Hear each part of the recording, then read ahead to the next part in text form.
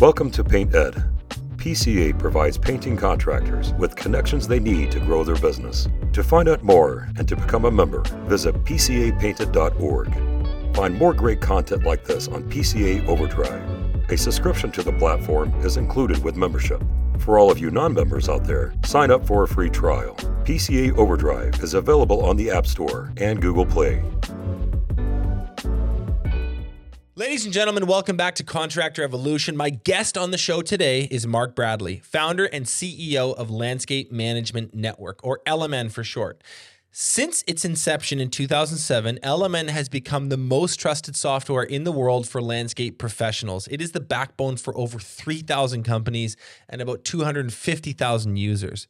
Now, I met Mark about 5 years ago, and it's taken me a minute to get him on the show, but I've always deeply admired his business mind, his body of work, and the platform that he's built. But what I find most fascinating about him is that unlike many tech CEOs who've spent their entire career on a laptop, Mark's actually rolled up his sleeves and done the work too.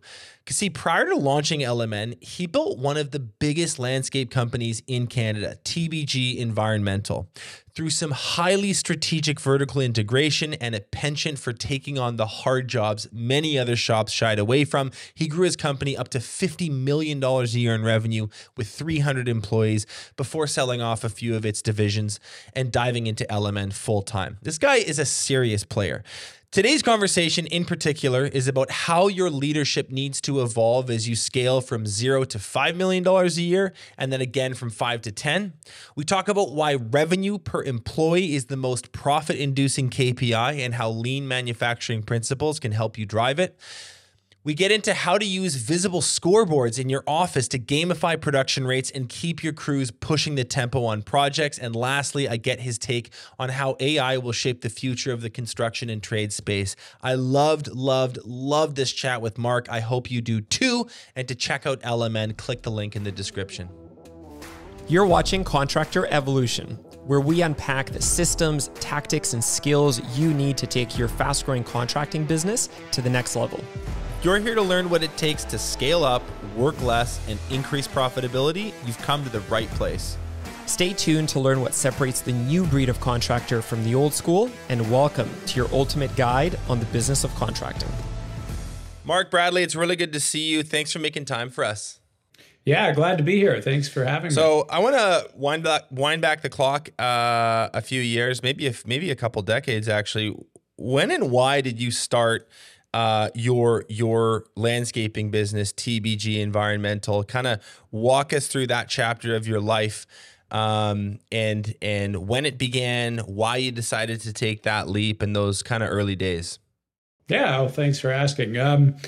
So originally I finished high school and I decided to work in the trades. I had worked in landscaping and worked on farms growing up and really enjoyed the physical work. I played hockey as a kid, and I just really enjoyed the hard work of the trades. And so decided to start an apprenticeship, and I selected steam fitting in the nuclear industry because it was a good paying job and seemed really cool at the time. I wanted to learn how to weld and do metal work and whatnot. So it was a great pick for a trade. I finished my apprenticeship working in the nuclear industry and went on to really focus more on project management. So I did college at night school and a few full-time stints more on the project management side and kind of switched into that, but quickly found that I just wasn't really happy working in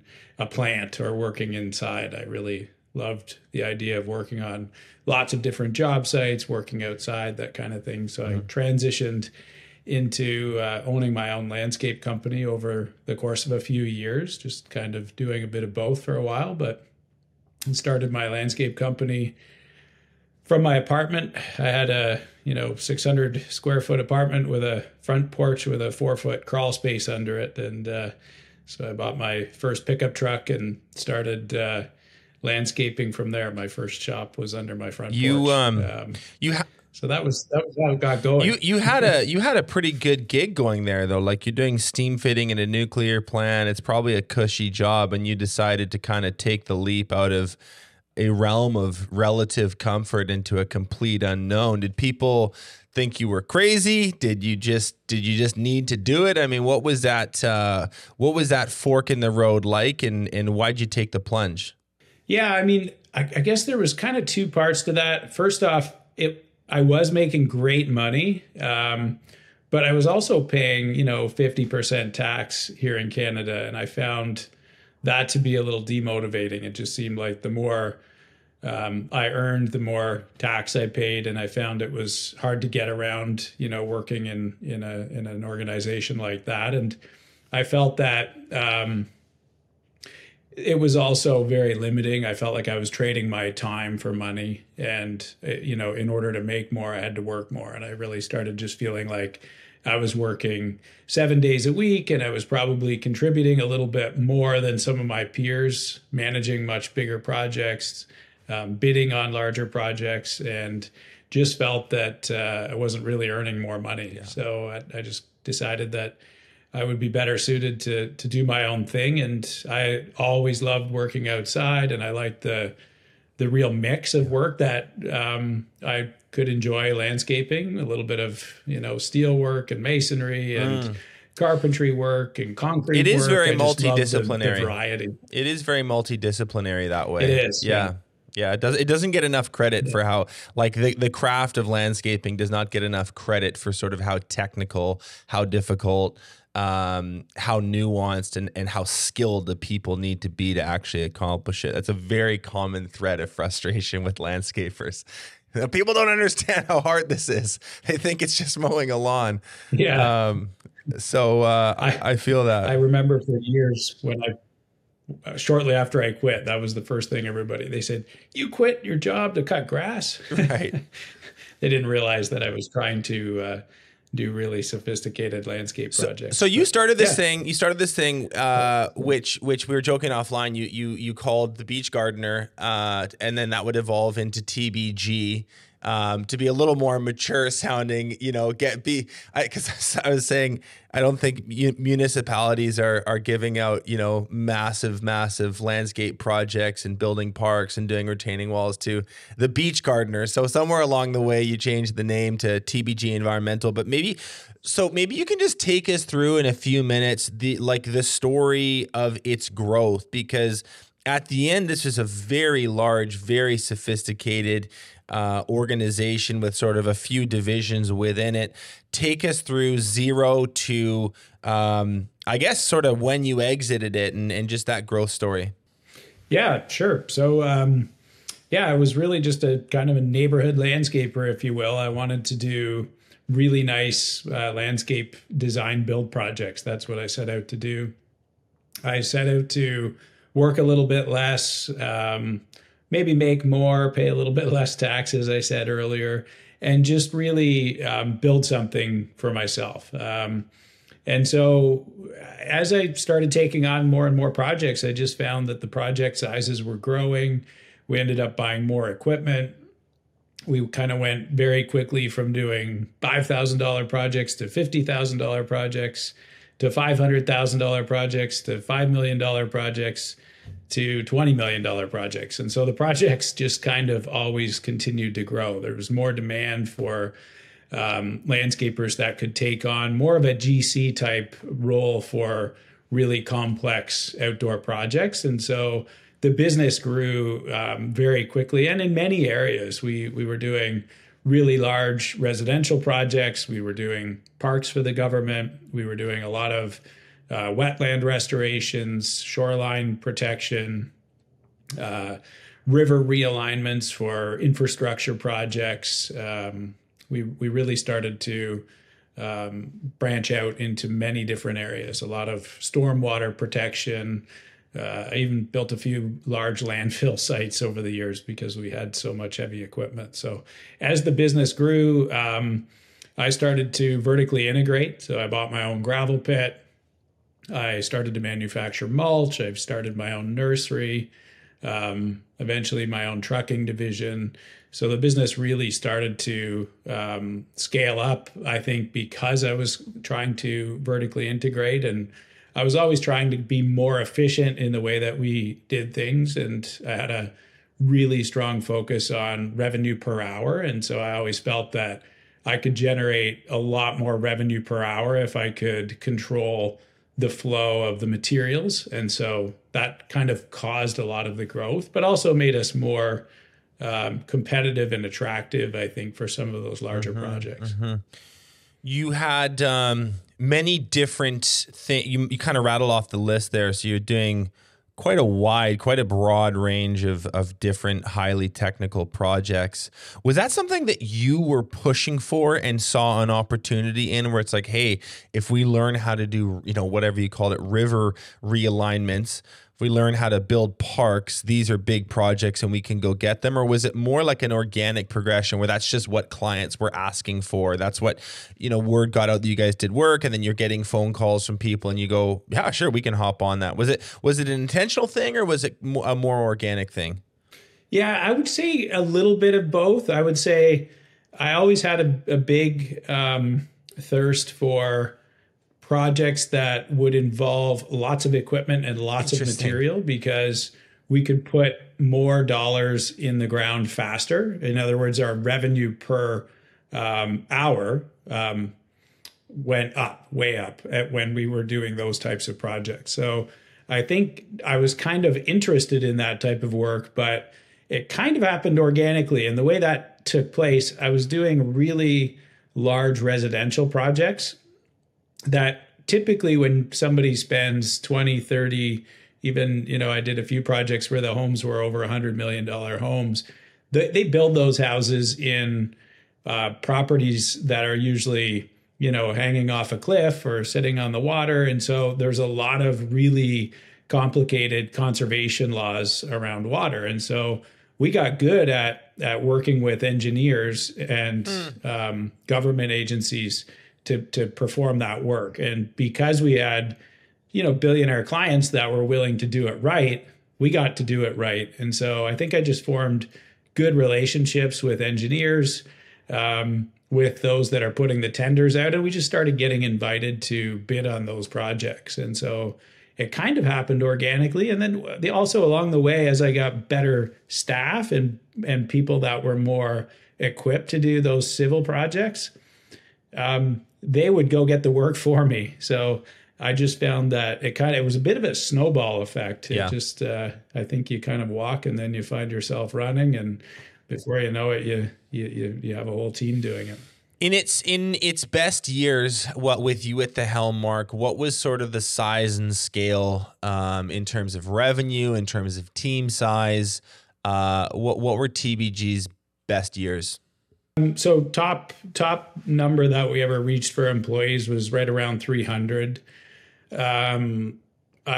I would say my favorite years were probably when we were around 50. I loved the business at 50 because I knew everybody. We were super efficient. Everybody was just kind of gelling, and I truly enjoyed running the business. As the business started to get bigger, we decided to unionize, to do public parks and highway projects and things like that. I didn't have as much fun running a big union enterprise company as I did more of a smaller, tighter knit company, being completely honest. So I would say my favorite years were probably 50 employees, 20 million in revenue. But yeah, biggest year would be, 300 employees with 50 million in revenue. Yeah. So definitely a decline in enjoyment, efficiency, and the fun factor. I've got a question about business stages, because you have been through them all with, TBG, and then, now in a completely different arena with LMN. What are the most critical things that a leader should be focused on to get their business from 0 to 5 million?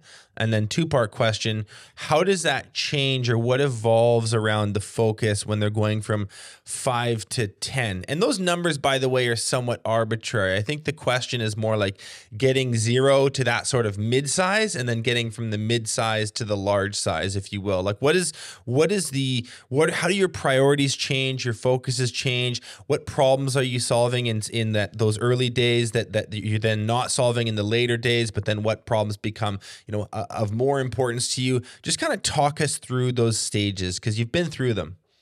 Yeah, I mean, that's a really good question, and it's a tough one to answer in a short period, but I'll do my best. I would say 0 to 5.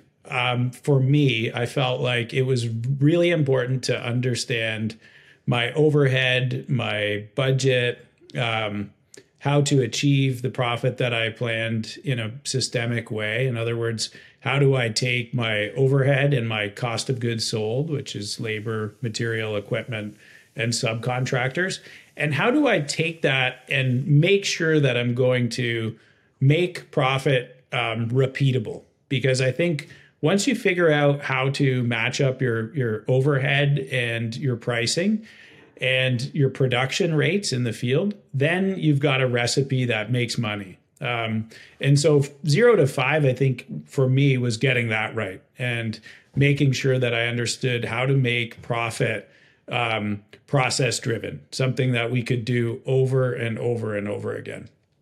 And then as we kind of transitioned from 5 to 10, it became, how do I make that repeatable using systems and processes and training programs that ensure that I can do this at scale. I can teach others to come in and estimate and manage work and perform the work in a way where we're going to get consistent results, regardless of which crew is doing the work. And that is a sort of art in itself. And I think that gets you from 5 to 10.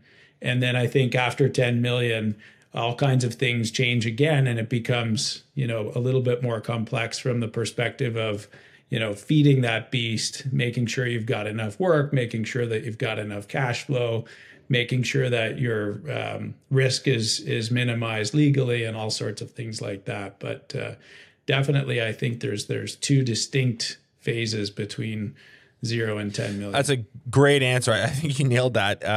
I know it could have been a lot more long-winded and there's nuance there, but in broad strokes, I'm very satisfied with what you just said.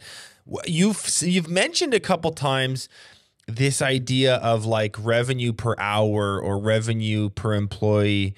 And really what that is a indicator of how efficient you are on site, off site as well, but it's really showcasing how quickly and well you produce revenue with the resources that you have. And you mentioned offline, I think you said like, on the rankings of like landscaping businesses in North America, you guys were, I think in the mid 60s, correct me if I'm wrong, mid 60s in terms of size, but you were like number 1 in terms of revenue per employee hour. When and how and why did you clue into this thing being so important? And then on the heels of that, how did you double down and continue to invest in that specific sort of measure of efficiency? Yeah, for me, I think as I was growing the business, I was really aware of costs and estimating, and that being from the background that I had, as I said, working in nuclear, working in mechanical industry where every project is a large project. I had to really understand overhead. I had to understand markups and estimating and profitability, and so I think I honed that skill in maybe a little bit more technical industry than landscaping, or at least typical landscaping. And so I was really aware of that. But I think I felt that for me to really build something great, I needed to be able to pay my staff really well. I needed to operate with consistent profits, and I needed to really understand what my job costs were on an ongoing basis. So as I got going, I really focused on that in the first few years, and that allowed me to really have the business insights that would drive the scale that we did. And so revenue per hour became a key performance indicator, or a KPI. I'll probably use the term KPI moving forward, but KPI is just a way of measuring how we're going along against a plan. And so revenue per hour for me became a really important KPI in my business to assess whether or not every day, every week, every month was going well for a crew. So we had many different trades in my company. We had equipment operators and masons and carpenters, electricians, plumbers, landscape technicians, and more. And so every type of trade has slightly different revenue per hour. But for us, it was really important that everybody had a budget. Every crew, that is, had a budget, and they understood how much revenue they should produce each day, each week, each month, and for the season or year. And so I really tied everything back to revenue per hour because it's easy to measure. Billing tells us what we're generating against the hours that we're paying out on payroll. And so that became a real guidepost for me along the way. Were you able to foster some buy-in, adoption, even like excitement, even around pinning their performance or their bonuses or their encouragement on this idea of revenue per hour? Because a lot of people would just say, well, my guys are hourly, they show up, they do some work. They don't, I try to sort of bang the drum of efficiency and moving more quickly, but they really don't seem to care. So I guess my question is, what did you find useful in communicating how important this was to the business, but then also kind of connecting it to them and their income and their growth as well? How do you get them bought into that whole idea of producing more quickly? Yeah, I would say I struggled for many years with this and always struggled, and I think every business does. So I'll start by saying that. But what I found worked the best was creating a crew budget, which allowed the crew leader, whatever term you're using, a foreman, a crew boss, whatever that happens to be, but the leader of the crew that's performing the work out in the field. I always wanted to give them a budget that basically allowed them to see how many hours they were going to sell or perform or produce each year, whichever term you'd like to use. And so if that's a crew of 3 and they're working a full year, each person typically works about 2,000 hours a year. And so that would be a 6,000 hour crew. And then basically what that budget would do would allow them to understand how much revenue they should produce. And so we'd set the goal or the production goal for that crew. And if they hit the goal, they'd unlock a bonus. And if they exceeded the goal, then you'd put a gearing mechanism on that bonus. And so when you do that with a crew, they want to understand how to measure it. And so revenue per hour is the easy way to measure it. If it's a $1.2 million crew and they're going to work 6,000 hours, you can do the math and come up with an hourly or daily or weekly or monthly production goal. And so if you give them ongoing reports of how they're performing against that goal and what they're producing in revenue per hour, it makes it easy for them to see if they're tracking toward unlocking that bonus. And I think the higher the bonus for the crew leader, the more likely that is to happen. Mm-hmm. And so I think, somewhere between 10 and 20% of their annual pay should be added if they meet the goal, because I think that gives business owners a lot of reassurance that the person who's ultimately carrying their wallet is as careful about their money and every decision and all of the efficiency on site as the owner would be. So if you're, a $80,000 a year crew leader and you're really counting on getting that $20,000 or $25,000 bonus by actually hitting the goal, it means something to you, and you'll go that extra mile. And I think, drilling down to the apprentices or the skilled trades that work for that leader is super important as well. And so another kind of 5 to 10% for those people. But again, if you build that into your cost of goods sold and your estimates, you're actually billing for that as you estimate your work. So it's not coming out of profit. I don't believe in taking my profit and giving it to my employees. I believe in charging my customers for a bonus. And if my employees get the projects done on time, then have the money to pay them without dipping into bonus. So that's typically how I manage the process. So that gamification and incentivization angle is a really interesting one, and I thank you for laying all that out. The other side to this that I'd be curious about when we're looking at revenue per hour is the idea of waste elimination, or having some sort of lean manufacturing type thought process around how you schedule, how you organize the job site, how materials get delivered and taken away. What sort of stuff did you learn along your journey about the setting up the environment where the work happens in such a way that they can really excel on this KPI that you deemed super important? Yeah, so I think I was in business for 4 or 5 years, and I was always really focused on efficiency. And I was buying quite a bit of Caterpillar equipment at the time, and I had an invite from Caterpillar to do a plant tour down in the Chicago area, Peoria, Illinois. And while I was touring their plant, I started noticing these boards on the walls, and they were waste elimination boards. And I was more interested in these boards than I was in, the line of how they were producing the machines, or, some of the other big shiny machine excitement techniques that they use. But the waste elimination boards were really interesting to me.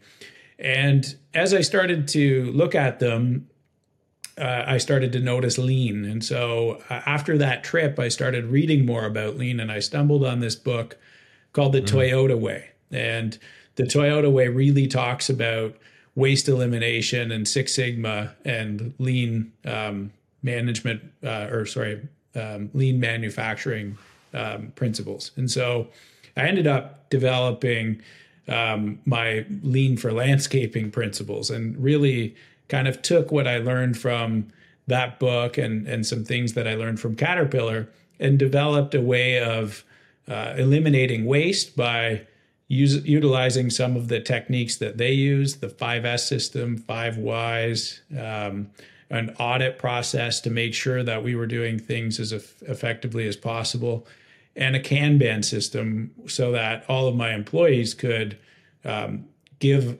feedback to me on a regular basis, just on a whiteboard in my shop at that point in time. And all of their ideas could be visualized, and we would react to those ideas. And so generally what we focused on off the start was eliminating anything that slowed the flow down on a project. And so materials in our business was a really big issue, but equipment was a big issue. Forgetting tools, too many runs over to the Home Depot store, suppliers that just didn't deliver materials when they say they would. Many different things would come up. But along the way, what we ended up finding was, the employees were as upset about flow interruption as I was as an owner, because their bonus was largely based on getting the work done on time. And they felt that when they didn't get the work done on time, it wasn't because they were, taking extra long breaks or smoking too many cigarettes, because the supervisors made sure that didn't happen. What the problem typically were things like broken equipment, or the wrong equipment, or forgotten tools, or forgotten materials, not enough materials, late material deliveries. And so we really started to focus on eliminating that type of waste. And I think in the process, we just found many other improvements, and we started to focus on getting better equipment that saved time and improved morale and allowed for safer work conditions. And I think many improvements came of that whole shift to the lean management system. We had Paul Akers on the show earlier this year. Do you know Paul Akers? You know the name 2 Second Lean? He's a really well-known author. He's a lean guy in the lean world, and he's written a few books. He came on the show. Have you heard of him? I've heard of him, but I'll be honest, I haven't read his books, but I'd well, love to, you'll get the gist of it. yeah. I mean, you're very, it's all the same language you're using. He came on the show and he said something really interesting, which I've heard him say in a lot of his other content as well, which is like this whole idea of sort of efficiency obsession and lean manufacturing applied to a business creates sort of it snowballs because the team in a way gets addicted to it also. They love being productive. They love feeling like they're getting things across the finish line as well. And so he speaks about this idea of you being maybe the spark that it ignites it. But if you do a good job and you kind of support them and there's systems that get built around it, quite quickly that whole philosophy becomes a team-wide thing, and it's not something that you need to like drive for every single day.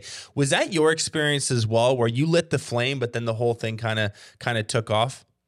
Yeah. I mean, that explains it really well. I think, I'm a big believer that everybody in the world goes to work for themselves. If you as an entrepreneur, if you create an environment where that is transparent and you can say to people, hey, like, you don't work for me, you work for yourself. Like what you learn when you get here is what you're going to carry forward in life. And those skills and that work ethic is going to serve you for the rest of your life, maybe not my company. And so you really do work for yourself. You're here to support yourself, your family and whatnot. And so I think your purpose in life is set by you. And it's not probably going to be just your job coming to work at a landscape company. It's probably going to be much more than that. Mm-hmm. But everything that you learn and everything that you put into this role will serve you and your life in the now and in the future. And so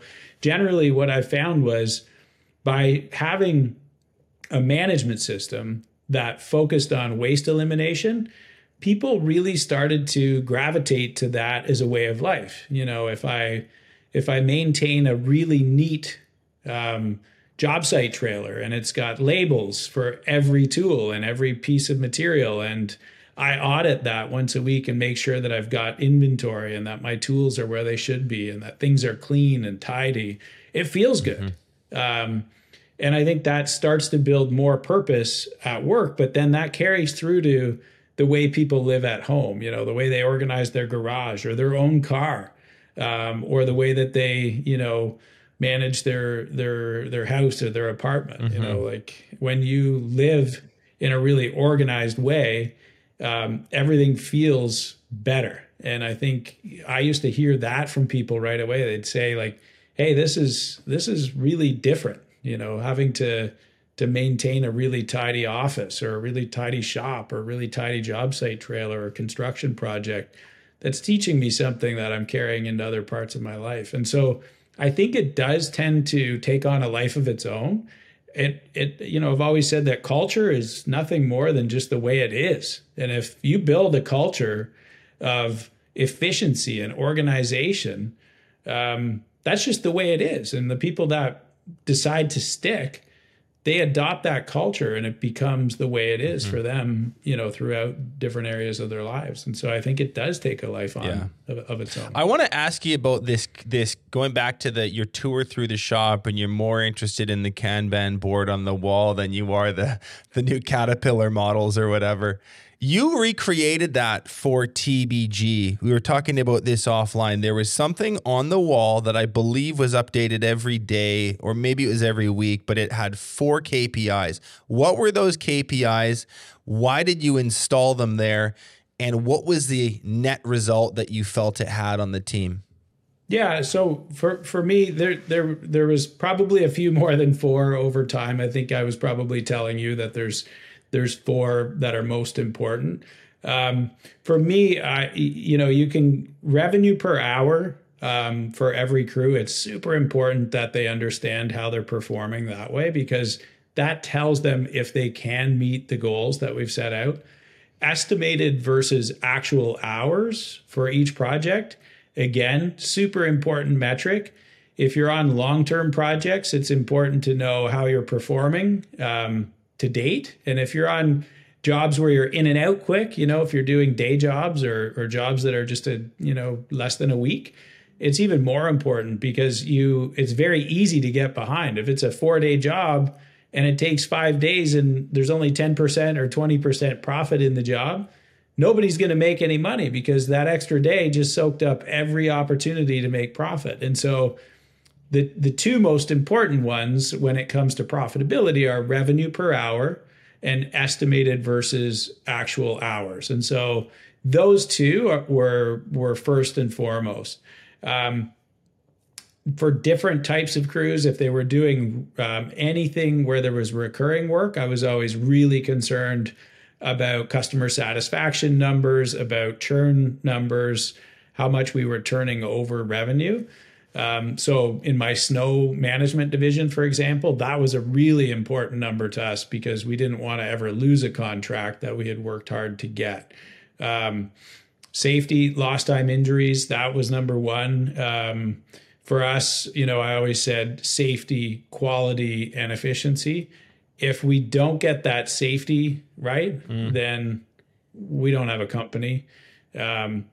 If the quality's not right, in other words, if that customer's not happy, if they're not going to keep coming back, if they don't have good things to say about us, then we don't have a company. And then on the efficiency side, if we can't do it efficiently, then we can't compete and make a profit. And so the main metrics that I was always looking at related to those three key areas. And so revenue per hour, estimated versus actual, customer churn, and our safety when we used lost time injuries. Can you say more about why having that posted on the wall is important versus, say, stuck in a piece of software that's behind a password that only one person can see at a time? Why is it important to have that stuff highly visible in a centralized place for all to see? Yeah, I mean, I think the people that make it happen are the people out in the field. It's not somebody that's crunching numbers in the office. And so I think when it's front and center, they can adjust their pace and adjust their work habits to make sure that those numbers are where they're supposed to be. I mean, ultimately, that's how I got into the software business. I just really wanted to be able to put that in the hands of my field crews so that they could see in the moment how they were performing against plan. I wanted them to, every time they went to clock in each day, I wanted them to be able to see how many hours were bid for the task that they were about to perform, how many they've used to date, and how many are remaining, so that they could understand for themselves if they were on track and if they had, any time to play or if they needed to kind of speed up. And I just always felt that if there's a scoreboard, people know what to do. It's just like sports, right? If you're playing pond hockey and there's no scoreboard, you don't try as hard as when you're on the rink with, a scoreboard and fans and goalies and referees. The intensity just goes up when you keep score. So then that's a perfect segue. Because this is what I wanted to hit on next. It sounds to me like this whole journey of figuring out what metrics matter, how to communicate them well, how to reinforce them with incentives, all that whole kind of philosophy that developed within you through the journey. When I have played around with LMN, which I have a number of times, it feels like it was made by someone who's actually run a business. Like there's real intelligence baked into it. And that's a real compliment to you guys and your team versus, say, other project management tools, other CRMs, other software platforms out there, which are good. And they provide some visibility and they provide maybe some cool functionality, but there isn't this sort of like baked in DNA of business intelligence in those the way that there is in LMN, which sort of by design forces you to plan an annual budget in a certain way. It forces you to connect your jobs to your estimates and track hours. All like there's You know what I mean? Like there's very clearly a design philosophy that went into it that I think must have come from this learning and this journey that you went on. Can you talk about how, the last 20 minutes of conversation really inspired the development of the platform that you built? Yeah, absolutely. I mean, over the years, I think when the company was smaller, my first 20 or 30 employees, I had this opportunity to work alongside my employees and explain to them how we made money and how, if things were taking a lot longer than expected, how much impact that would have on company profitability. And I think because I could explain it, they believed it, and they believed it because they understood it and it made sense. And I always sort of felt that as a leader, as a president or CEO, it was my job to make sure that people in my company understood how to contribute to its success, so that they could lay out a plan to succeed themselves in the company or even beyond the company, as I mentioned earlier. And so the more that I could educate them, the more trust they had in what I said. And so I always made it my business to find ways to show them how to make strong contributions on job sites. And so generally it was always just talking estimated versus actual hours or production rates. That's another simple way to simplify an estimate. And so what I would do is say, like, hey, if we're there to put in a interlocking brick driveway and it's 1,000 square feet, I knew that we only had 100 hours to get that job done. And so I would share that with them, and then I would help break it down. And I'd say, here's how many hours we should spend excavating. Here's how many we should spend putting the granular base in. Here's how many we should spend laying the stone. And here's how many we should spend finishing and cleaning up. And by the way, we're going to have some time for mobilization and demobilization as well. And so as we build an estimate, I always felt that to kick a job off, I'd show them that estimate. And by showing them the estimate, they understood what the expectation was. They understood what the goal was. And so at that point, all I needed to do was give them the estimated hours up front that way, and then provide actual hours along the way so that they could kind of self-manage.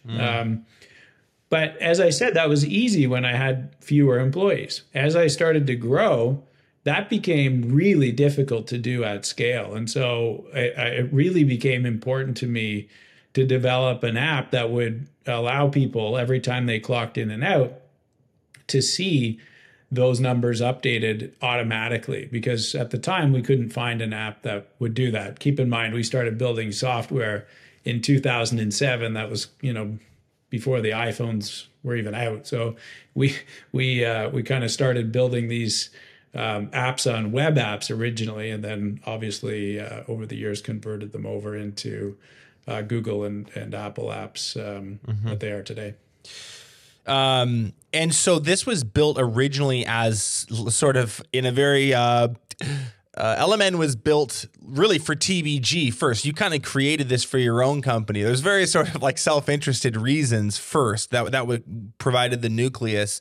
And I guess at some point people went, hey, that's kind of cool. Do you mind if I try it, or can you share your login so I can have it in my company? Like, when did this go from just an app that you built for yourself to, what it is today, which is, the most widely used landscape CRM and project management tool and financial tracking tool, I think, in the world?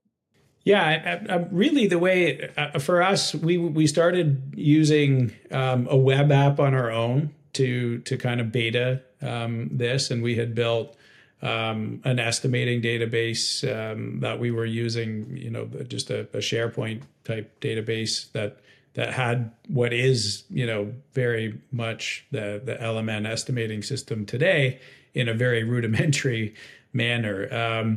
But what we learned from a few really good industry consultants was we learned that, creating a budget and then understanding your overhead recovery was kind of that foundation. We had to know how much money we wanted to earn in profit each year, and we had to know what our overhead was. Once we knew that, we had an overhead recovery markup. Then we had to be really strong at estimating production rates or knowing how long things take. And so I focused a lot in my early years, that 0 to 5 million, on understanding exactly how long things take. And so once I had a really good handle on production rates, estimating became very methodical. And so when I went to build software, I took that knowledge and basically created estimating software that would allow others to follow that same path. So we're going to use an overhead recovery system. We're going to estimate labor, material, equipment, and subcontracting. We're going to add an overhead markup. We're going to add profit, and we've got a plan. And so that became kind of the foundation for everything at LMN. And over the years, as the different problems popped up in my landscape company, I would sort of build to solve. And so that's how we got into training, because I realized that employees, as I started to scale the business, didn't understand what I was able to teach firsthand when the company was smaller. So we built a learning management system so that employees could do their training online and learn all of those things that I used to teach on the job, just kind of working alongside the others on the crew.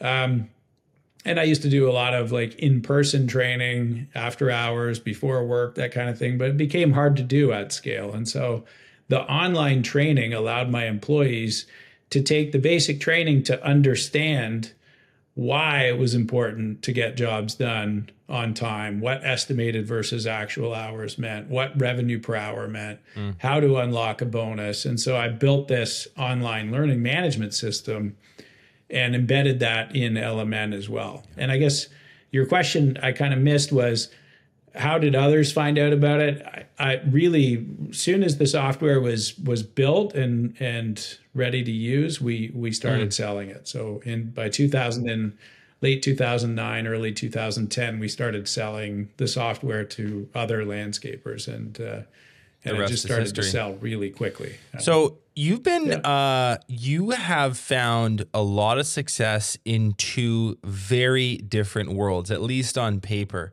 Landscaping entrepreneur, you've scaled a blue collar business up to $50 million, exited that business. You then started a software company. You've scaled that up. You're still at the helm of that. Here's a question. Those two things on paper seem very, very different, but there's always sort of fundamental connections between in the business environment. So when you think about being a big landscaper, being a SaaS founder, and your leadership and your business game, what's the same and what's different? Oddly enough, I don't think there's much different. Sometimes people will be asking me how that's possible. How did you get into the tech world? And I always kind of say, well, it's no different. We've got a product, we've got customer service, we've got sales, we've got marketing, we've got HR, we've got accounting. It's really no different. The metrics are different. Running a SaaS business, I worry about slightly different metrics, but ultimately they're not that much different. I worry about customer sentiment. I worry about customer churn. I worry about my monthly revenue targets. They're all of the metrics are very similar. There's a few slightly different ones. The cost to acquire a new customer, for example, that's a big one in SaaS because we spend a lot more money on marketing and contracting. Typically, the cost to acquire is much lower because there's usually more work than there are contractors this day and age. Let's face it. So there's some different metrics, but ultimately, I really look at business as a game in which you got to be good at every one of those areas that I just mentioned. If we're not firing on product, then you can't do anything right if the product isn't right. And so I always kind of say, like, let's make sure we're really good at what we do, and then we'll get good at marketing and we'll get good at sales. And we have to be great at customer service. We can't just be good at it. If in either of my businesses, if customer satisfaction was ever fell below 98%, then there was a major problem. That was, in my mind, we can't, there's 2% that you probably just can't make happy. But there shouldn't be 3%. That's just kind of how I look at it. So we're always focused on customer service for that reason.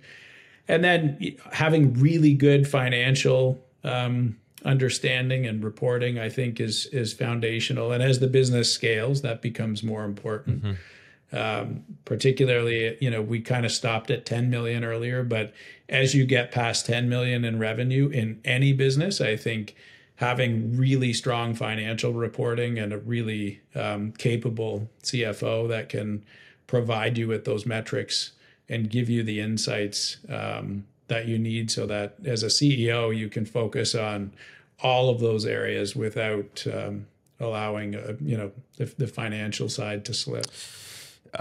It's a very Steve Jobsian approach to business, which is build a wicked product and make sure it's amazing, and then we'll figure out how to get it to market later. And I actually think that the modern environment, at least from what I see, is maybe losing touch with that. They get really good at brand and really good at marketing and funnels and lead gen, and they say, we'll figure out the product later. And it's ultimately a question of competing philosophies. And but I think that I've seen, in my limited time here, I've seen way more success happen to people who go with the former, not the latter. Focus on the product, focus on the customer, the service, and then the brand and the marketing. That stuff that's a much easier problem to solve, and you can do it later.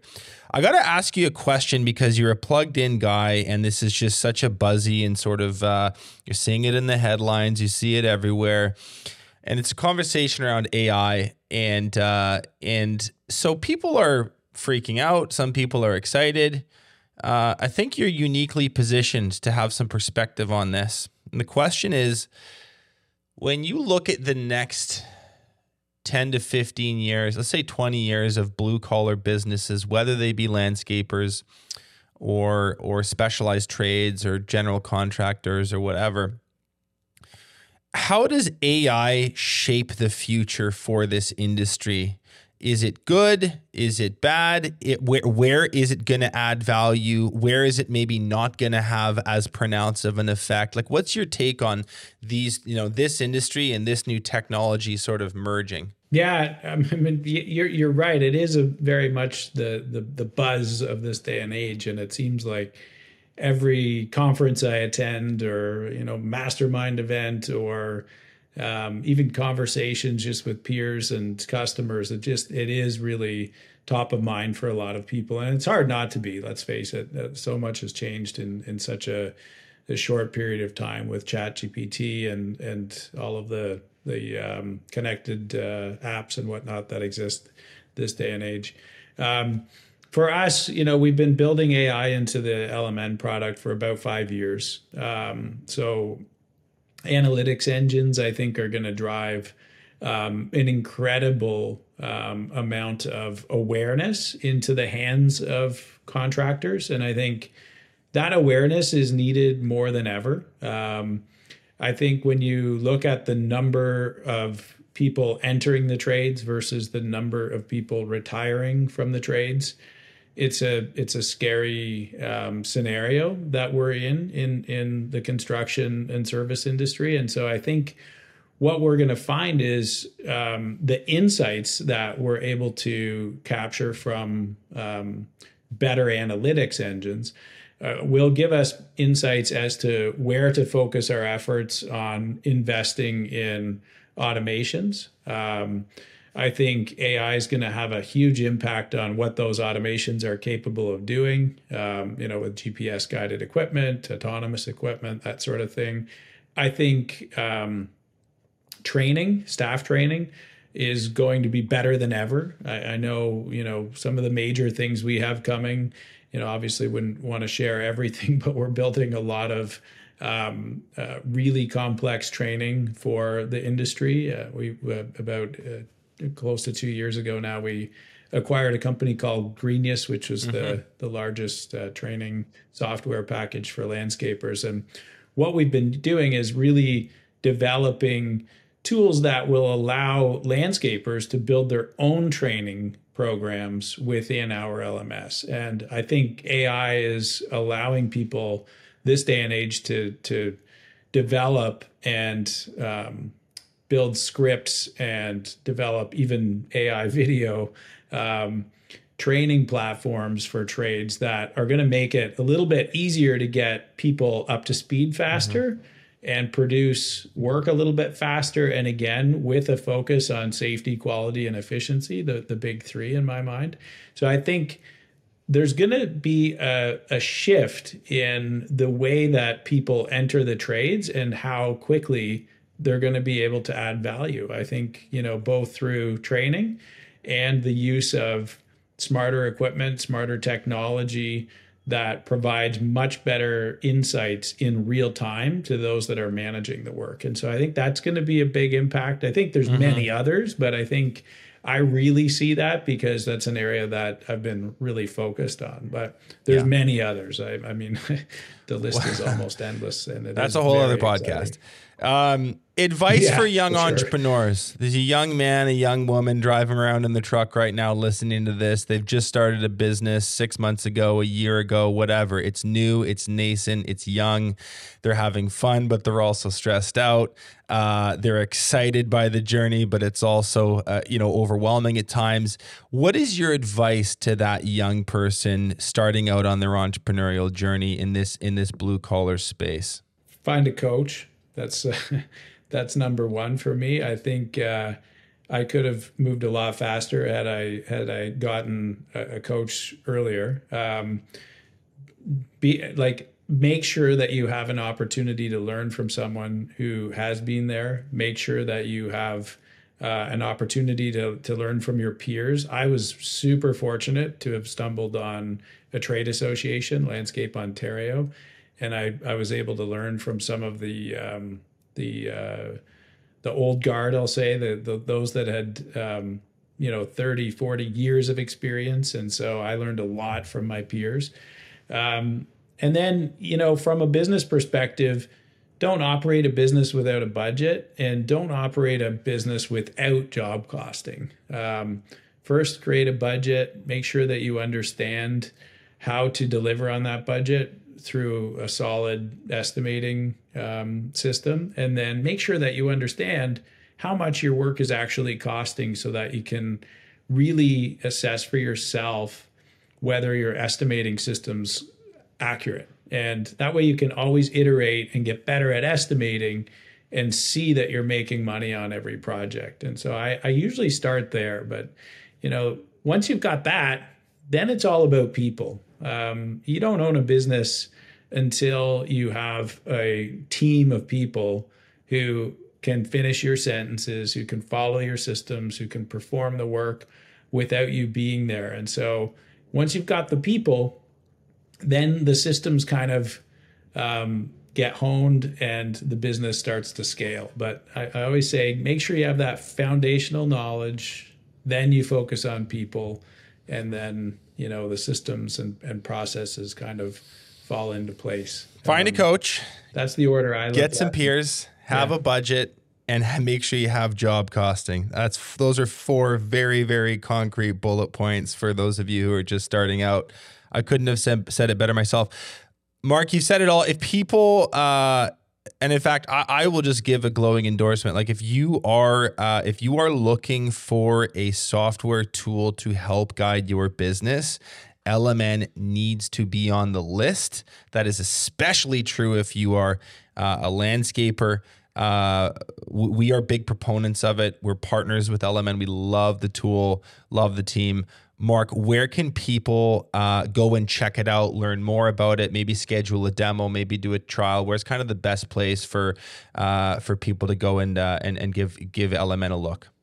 Yeah, just online. You can check us out at golmn.com and sign up for a discovery call. And, we typically in 30 to 60 minutes kind of find out what it is that you do. And we show you what we do at a high level. And then typically from there, we just schedule in a proof of concept where we sort of show you your company on LMN. That usually takes an hour or two. And then you kind of know what it is that we do and what we offer. Thanks for being here today, Mark, and sharing all this wisdom. It was I really enjoyed hearing some of the stories about those early days. Congratulations on all the success, and keep doing what you're doing. It's been awesome to chat with you today. All right. Yeah. Thanks for having me. I really appreciate it.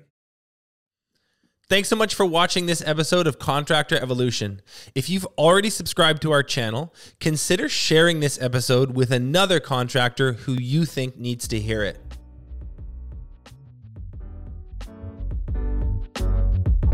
PaintNet podcasts are produced by the Painting Contractors Association and are made possible by members and industry partners. To find out more about upcoming education opportunities or for more information about joining PCA, visit pcapainted.org.